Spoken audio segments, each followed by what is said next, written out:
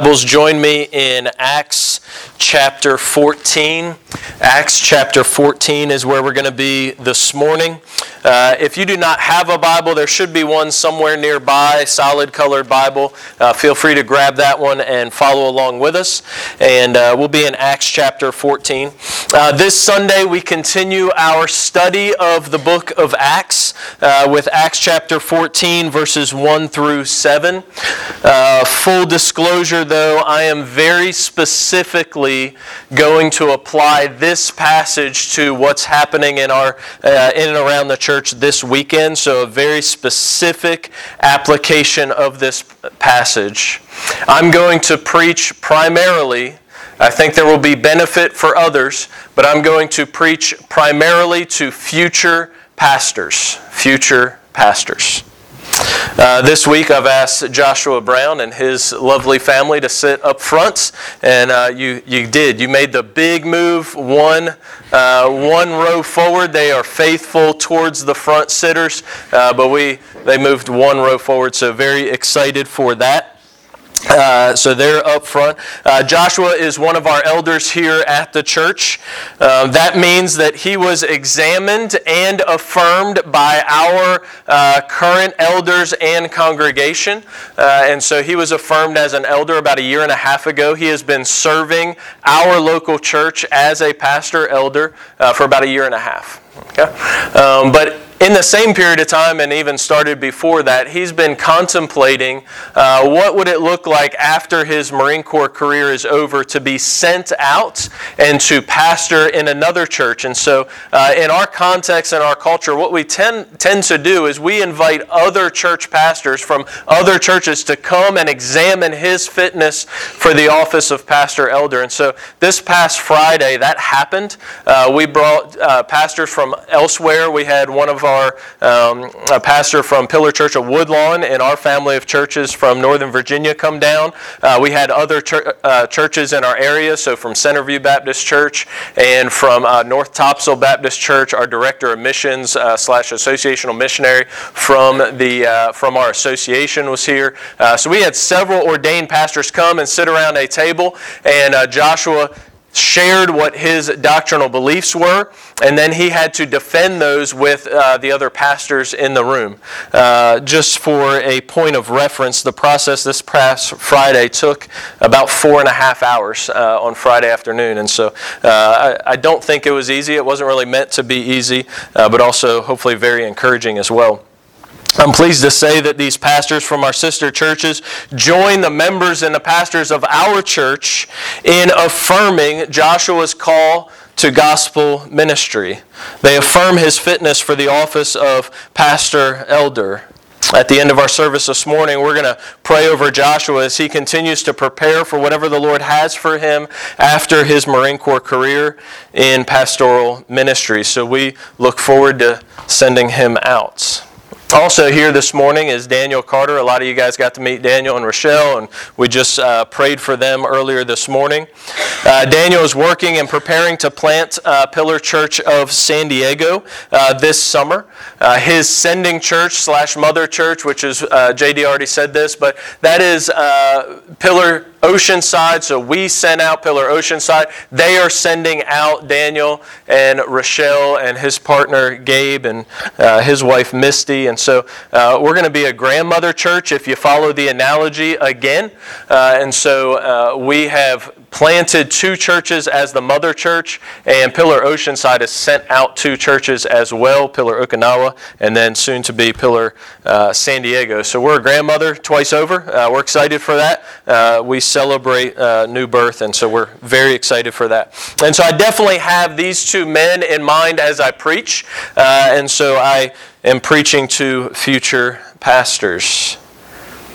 But I also have in mind men in this room who may be future pastors and are wrestling through a call to the pastorate, maybe even now. That God would use this sermon, other sermons like it, your personal study in the Word, your interaction in and around the local church, God would use those things to call you into gospel ministry. we expect that will happen in and around our congregation. We expect it. We don't expect that, pastors are made somewhere else. We don't assume that pastors are made in the halls of seminaries. No. Pastors are made and grown in the local church. Seminaries help us in that role. Okay? And so I very much have in mind men that I may not even know your name, that God may be calling you to such a call. I pray that you pay attention as well. And I think there will be beneficial aspects to others as well. Cassandra, did we get it or no? We did? Sweet. So what does a pastor do, right? So we're talking about pastors. We're like this weird animal. Nobody knows what we do. Like we figure out, 45 minutes a week you yell at us. But what do you do the rest of the week? So I'm sure it's hard to read in the back, but top left, what my friends think I do is play golf all day. I'm nursing a shoulder injury, so I don't, but JD plays golf all day, every day. So that's what he does as pastor. What my mother thinks I do is stand up and hold signs, the end is near.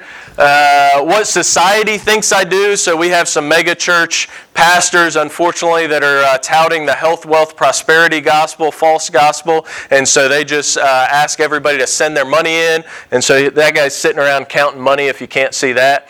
What my congregation thinks I do is sit around and eat fried chicken. I'm not sure where that came from. I did not make this, by the way. I just stole this off the internet. There was another one, a similar version of this, and it was like a pile of books and a guy just like stressing out as he studied. Maybe that's what y'all think we do. What I think I do, this is a picture of like Moses, like declaring oracles of God, so that's what we think we do sometimes. And then what I really do, it's a guy in a suit, like cleaning a toilet. And so there's aspects of all of those things in pastoral ministry. Sometimes we do clean up around here. Quite often we do some of those types of things. We do study. We do eat a lot of casseroles, especially in a Southern Baptist church. And so we do a lot of those things. Fried chicken, we do lots of things. So there's certainly truth in all of those pictures.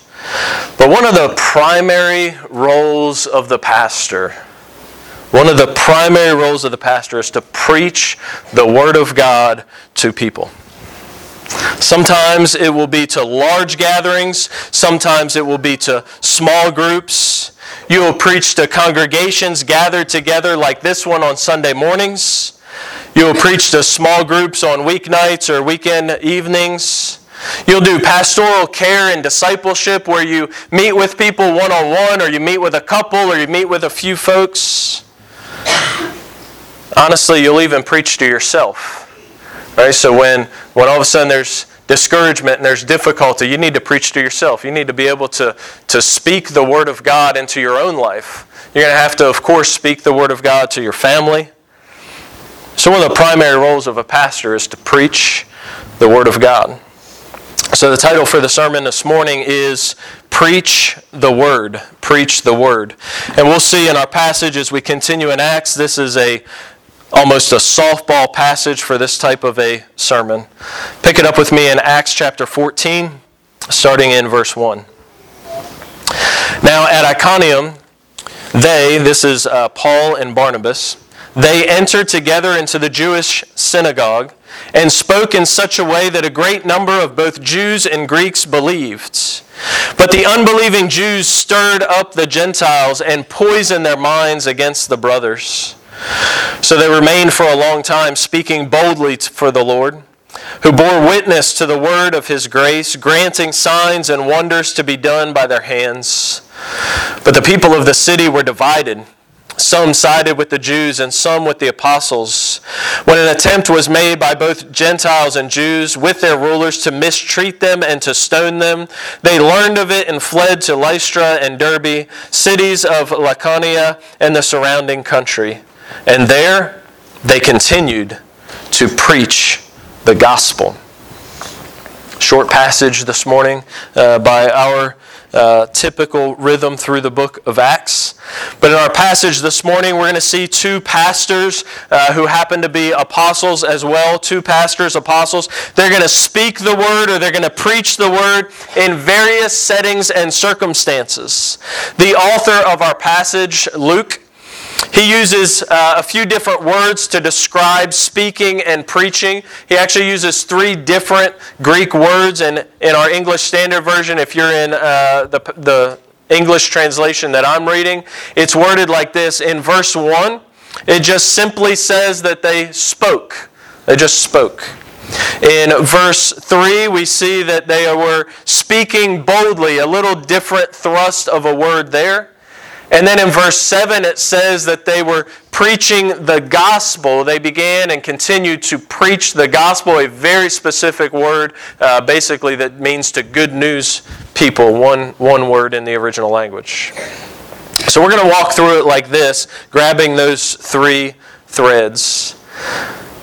We're to preach the word, and we're to preach expectantly. We are to preach boldly, and we are to preach always. So the first one of those in verses 1 and 2. Verses 1 and 2, preach expectantly. Preach expectantly. Paul and Barnabas, who are the main characters of our passage in this section of Acts, they arrive to a new location. They arrive in Iconium.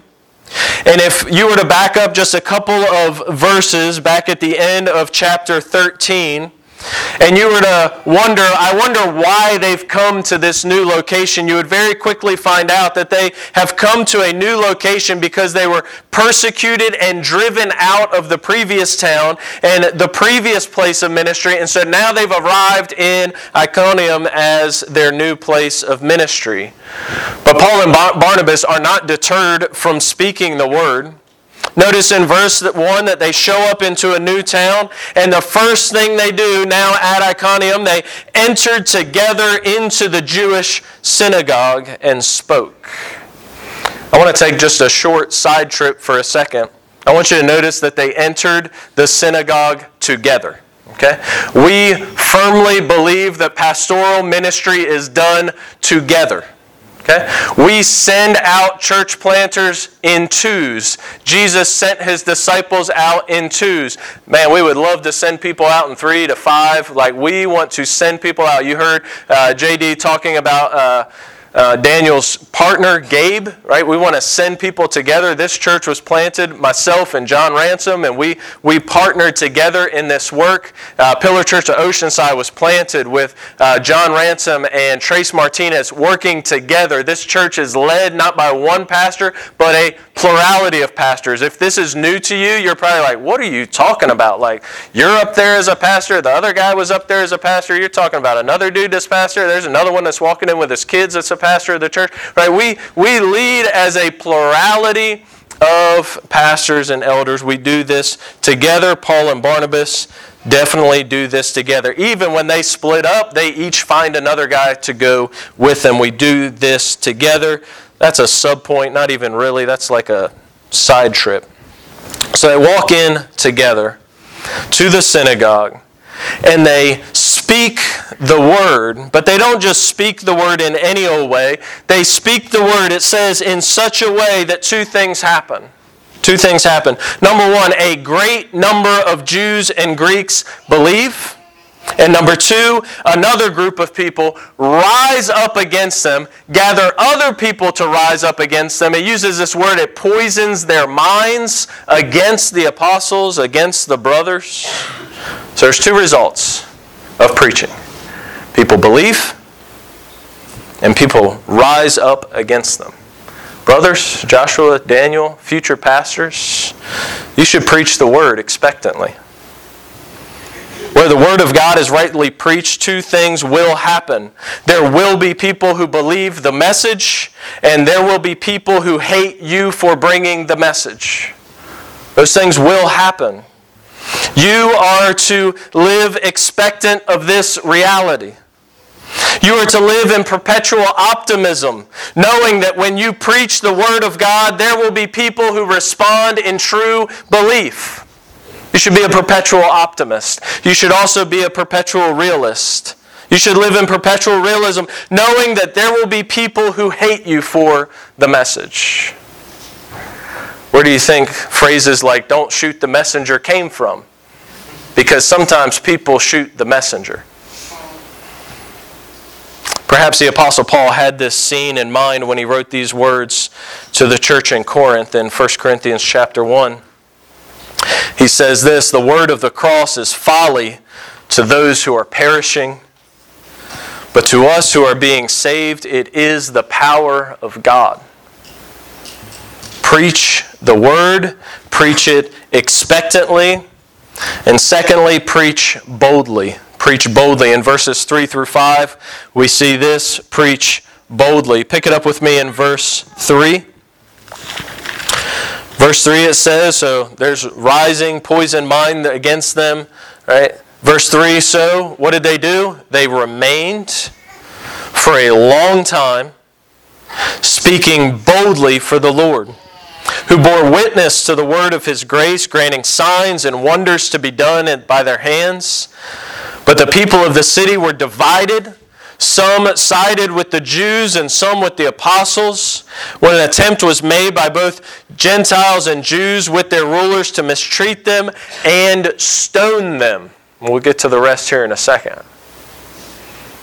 All right, so they preach. Paul and Barnabas speak the words of God until the town is divided. Some of the town, they side with Paul and Barnabas and the other apostles and believers.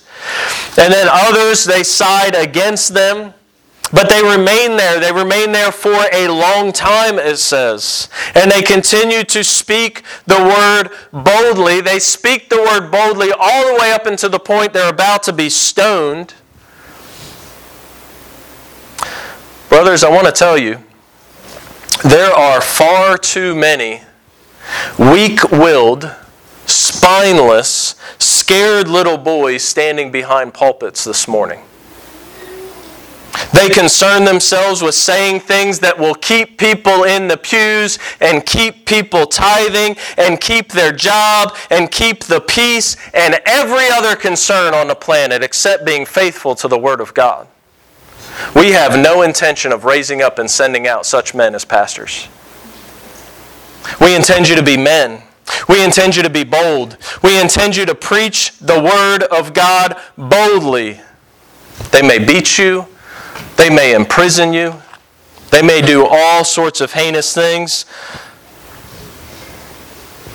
You may say, well, right up until the point they stone, then I run away like Paul did. Understand the context of this passage in the greater New Testament. The Apostle Paul was not afraid of beatings. He was not afraid of imprisonment. He will face all of these quite boldly throughout the book of Acts and throughout the New Testament. He left in this particular time because he thought it prudent to do so, but he will take all of them. I want you to look around our culture. I want you to pay attention to what's going on. Lines are being drawn.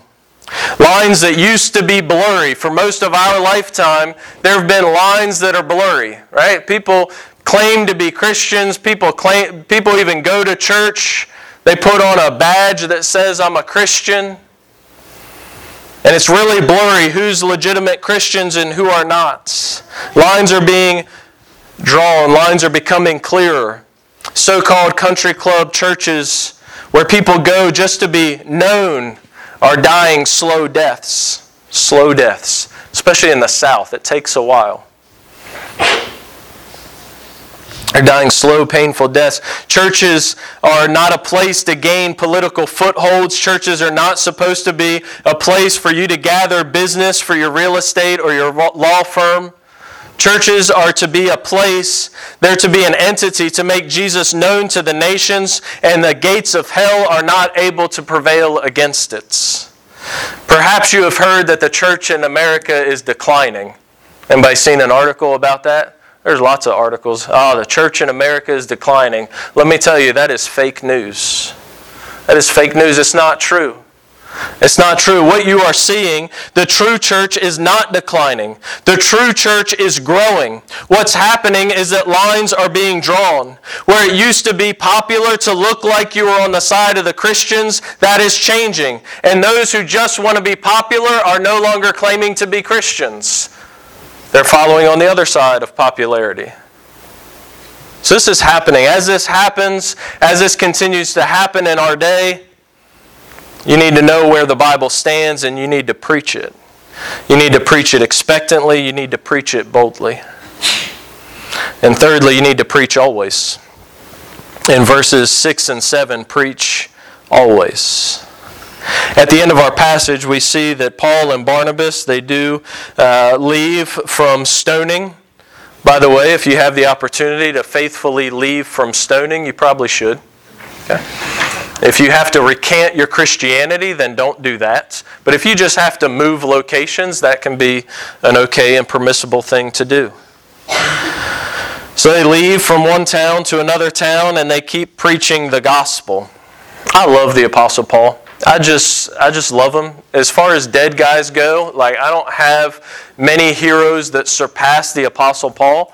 One pastor just wrote a book, Why I Love the Apostle Paul, and it is a great little read about why he loves the Apostle Paul. I have those reasons and other reasons why I love the Apostle Paul. But one thing I love about the Apostle Paul, the guy is all in.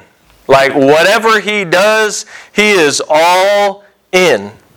So, when he was a Pharisee of Pharisees and he thought Jesus was a false Messiah and a blasphemer, he was out to stop the rebellion and kill or imprison everyone who followed this so-called false Messiah.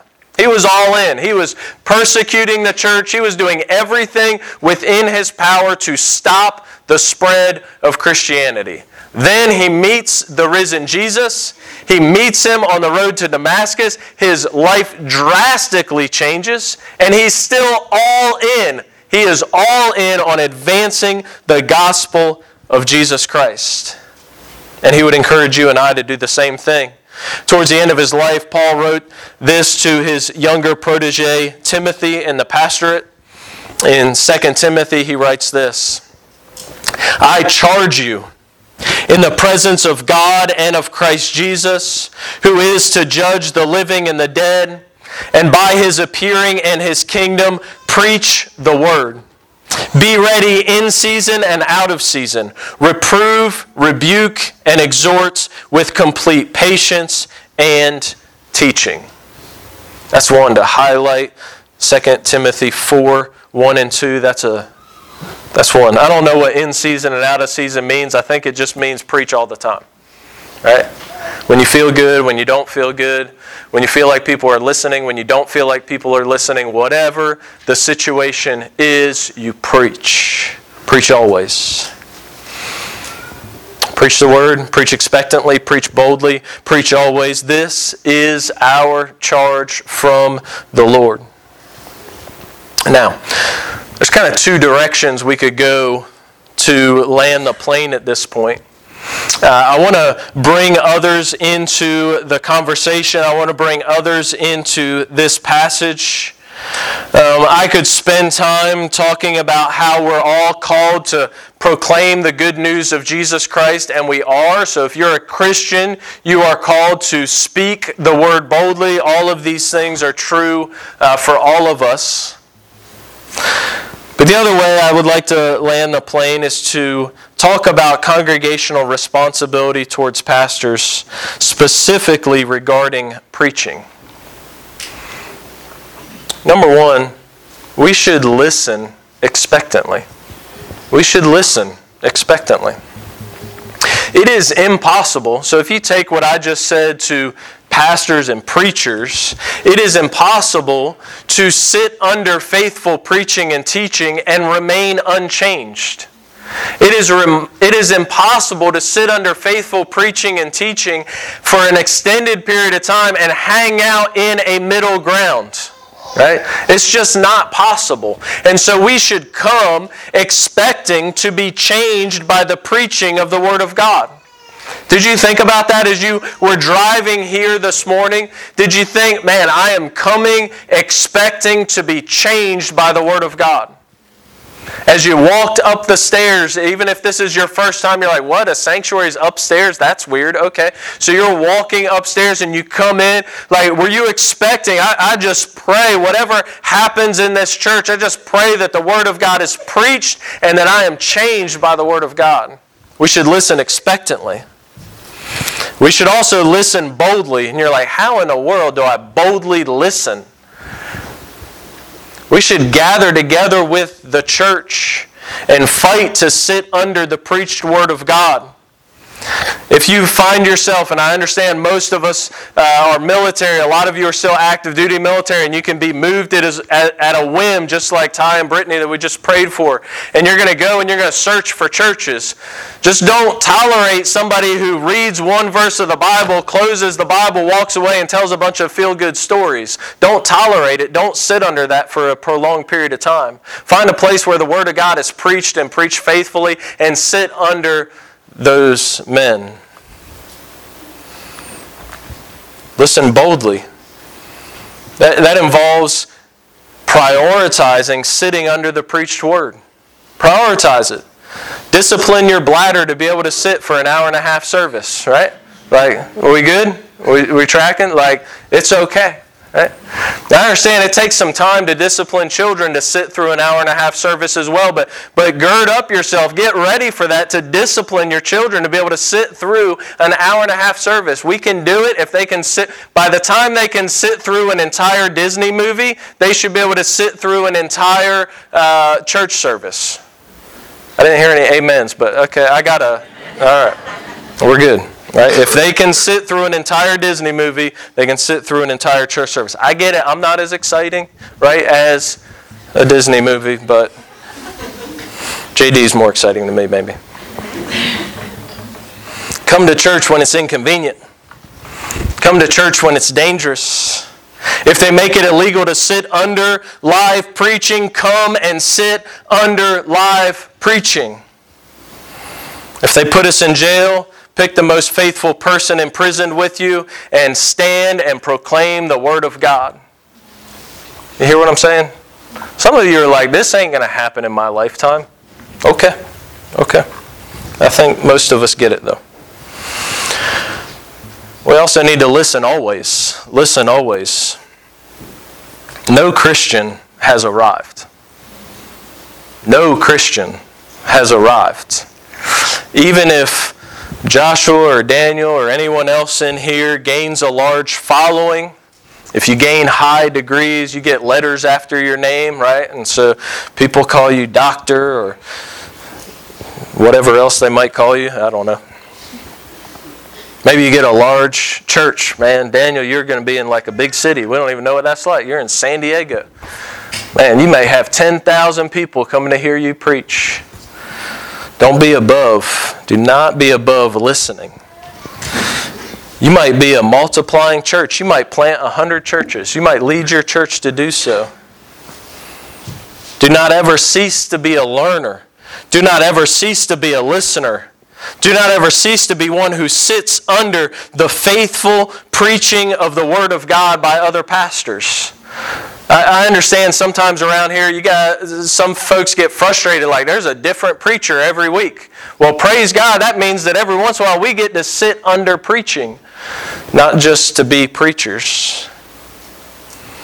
I leave you, gentlemen, with this text. Honestly, this is a good text for all of us. In the book of Ezra, chapter 7 and verse 10, we get a beautiful summary statement of what Ezra dedicated his life to. That's a good one. That's a good memory verse for us.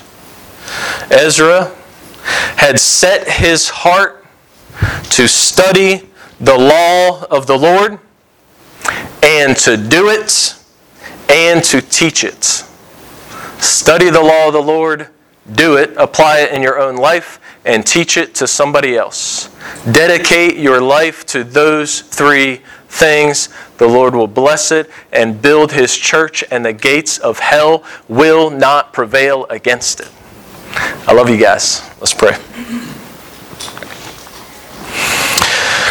Lord, we know because you told us, you inspired the Apostle Paul to write to his young protege Timothy, that there was a time coming when people would not endure sound teaching, but instead, having itching ears, they would accumulate for themselves teachers to suit their own passions, and they would turn away from listening to the truth and wander off into myths. God, it feels like so often that we are part of those times. But God, I thank you for the encouragement right after that. That those of us who are preachers and those of us who are pastors and really all Christians who are to proclaim the Word of God, we are to be sober-minded. We are to endure suffering. We are to do the work of an evangelist. And we are to fulfill our ministry. God, I pray for Joshua. I pray for Daniel. I pray for the other pastors of this church, myself and JD and Paul. God, I pray for men who are sitting here who are testing and examining a call to pastoral ministry. God, I pray that you would help us to live this out. God, we love you. In Jesus' name, amen.